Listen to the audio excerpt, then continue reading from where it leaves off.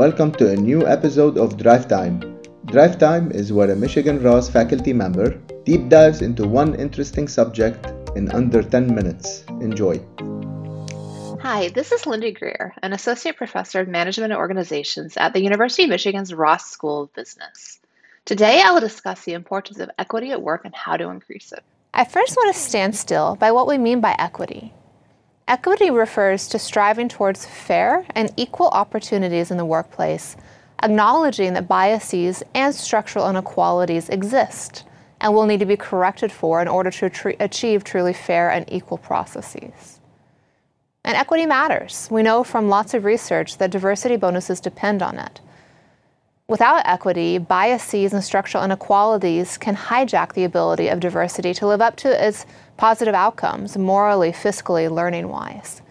And we know that these challenges are pervasive and hinder equity daily. For example, a study by the Boston Consulting Group said 50% of underrepresented groups experienced biases on a daily basis in the workplace. There's a lot of work to be done on equity. What are tools you could start to be thinking about to move your organization towards equity? Well, the first and most powerful one is data. Data is your most important friend for DEI and for equity in organizations. With data, you can analyze, for example, your pipeline, understand where your pipeline is leaky or having trouble with bias. For example, do the demographics of the people you're interviewing reflect the population, but not those of whom you hire? If so, that would say there's something going on and the interview process is not equitable. Or, for example, is your entry-level employee base fairly diverse, but your manager level isn't? In which case, I'd be investigating what's going wrong with your promotion processes or the daily lived experience of employees. Data is so powerful, it will allow you to fine-tune your efforts on DEI and know how to move towards greater equity in your organization. As you're taking steps, once you know where you have trouble spots around equity, one of the most important steps you can take to move towards equity is formalizing procedures. The more that you have rubrics and clear criteria for evaluation, for interviews, for hiring, for promotions, for yearly performance reviews, the more those criteria are clear, transparent, behavior-based, and held to very carefully, the greater the chance you'll have equitable and anti-bias processes within your organization. Additionally, any type of new process you make and formalize could still have bias baked into it. And so making sure that you're soliciting and using feedback, including from the data you're collecting, to continually update your processes to be anti-bias is really important. If you ask employees what tools for equity are seen as most important, one important tool is anti-discrimination policies and making it very clear within the company that discrimination isn't tolerated. Additionally, training those making personnel decisions, managers, HR, etc., on how to mitigate biases and to increase their cultural competency around inclusion is seen as highly valued. And additionally, finding ways to aggressively be anti-bias or to remove bias from those evaluation and promotion decisions is so critical.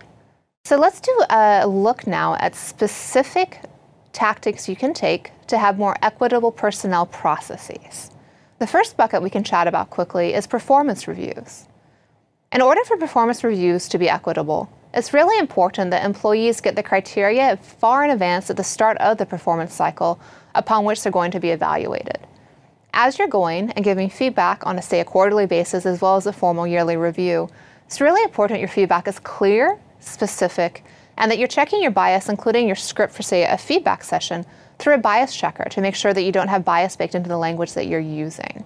There's a lot of research showing, for example, that women get vaguer feedback than men, which makes it harder for them to perform because the advice they're getting is much less concrete.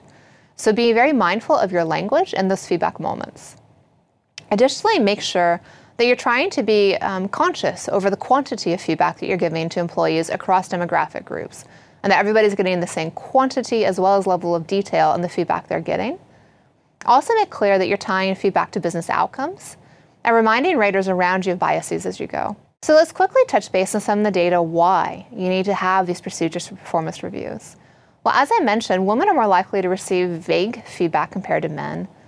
Additionally, the type of feedback that's given varies. Women are more often told that they're too aggressive, whereas that feedback is very rarely given to men. So reminding raters of biases, the existence of stereotypes, and how to have clear criteria you hold to in these moments, and that you're giving feedback that is inclusive is really important. Another bucket in personnel decisions is pay decisions. And this is a great one where it's easy to look at the metrics, at the actual numbers, and do things like pay gap analyses to ensure that people are being paid equally for the same work and there isn't differences based on gender, race, or other demographics when people are doing the same job. Making salaries public, transparent, and accountable is a great way to be held accountable by others. Another way to improve equity and address structural inequalities is to ban salary history in the interview process and to make sure that you're truly paying people for the work they do and not just digging into a pre-existing salary history that could have structural inequalities and biases baked into it. You can also look at job ads as a way to promote equity and inclusion. It could be, for example, your company's having a hard time attracting women or people of color more generally. Well, often I hear companies blaming the talent pool, saying these people just aren't there. Well, actually, more often or not, they are, but there's something going wrong and that recruiting process is not drawing in the right set of candidates. You could think about hiring a specialized recruiter, or even a first simple step is to run your job ads through a language editor.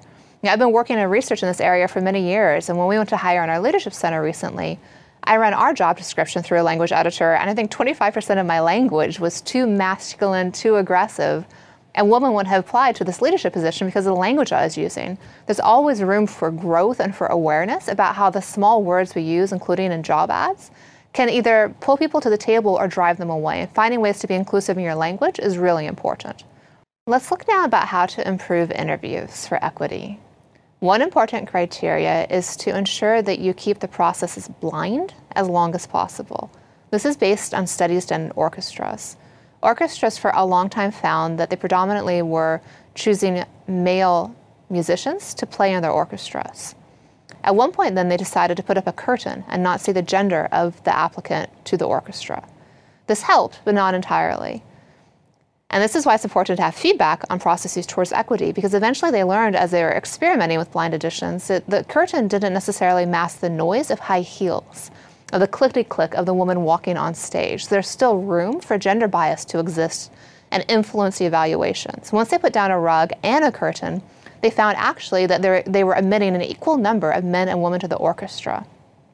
As you evaluate your own interview processes, how could you work towards something equally blind to ensure that gender and racial biases are not seeping into the way in which you evaluate candidates? Additionally, for interviews, it's important to ask the candidates the same set of questions.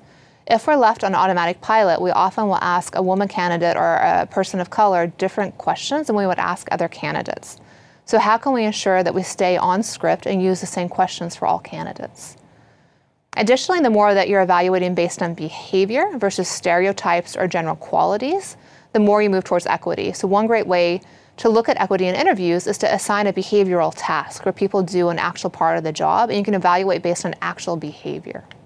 More examples on this. So for example, in interviews of venture capitalists of entrepreneurs, work, for example, out of Harvard shows that venture capitalists are more likely to ask women questions about how they're going to manage risk and what would happen if they fail.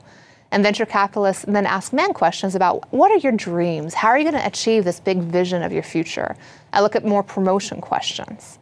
And because of this, then, the information that's elicited in the interviews makes the woman candidate look worse than the male candidate because of the types of questions that were asked. And so it's really important to find ways to figure out where in your interview process you might be having a gendered lens, a racially biased lens, and remove that from every step of the interview process. It matters. Going back to that study that I mentioned in startups, when men were asked more opportunity-oriented questions, they raised $7.9 million. When women were asked those questions that were more risk-averse, they only were able to raise $563,000. What a difference. The way that we show up in interviewing candidates has enormous implications for equity. Stay tuned to listen to more quick tips on the topics of management, leadership, organizational behavior, and business by the Michigan Ross faculty.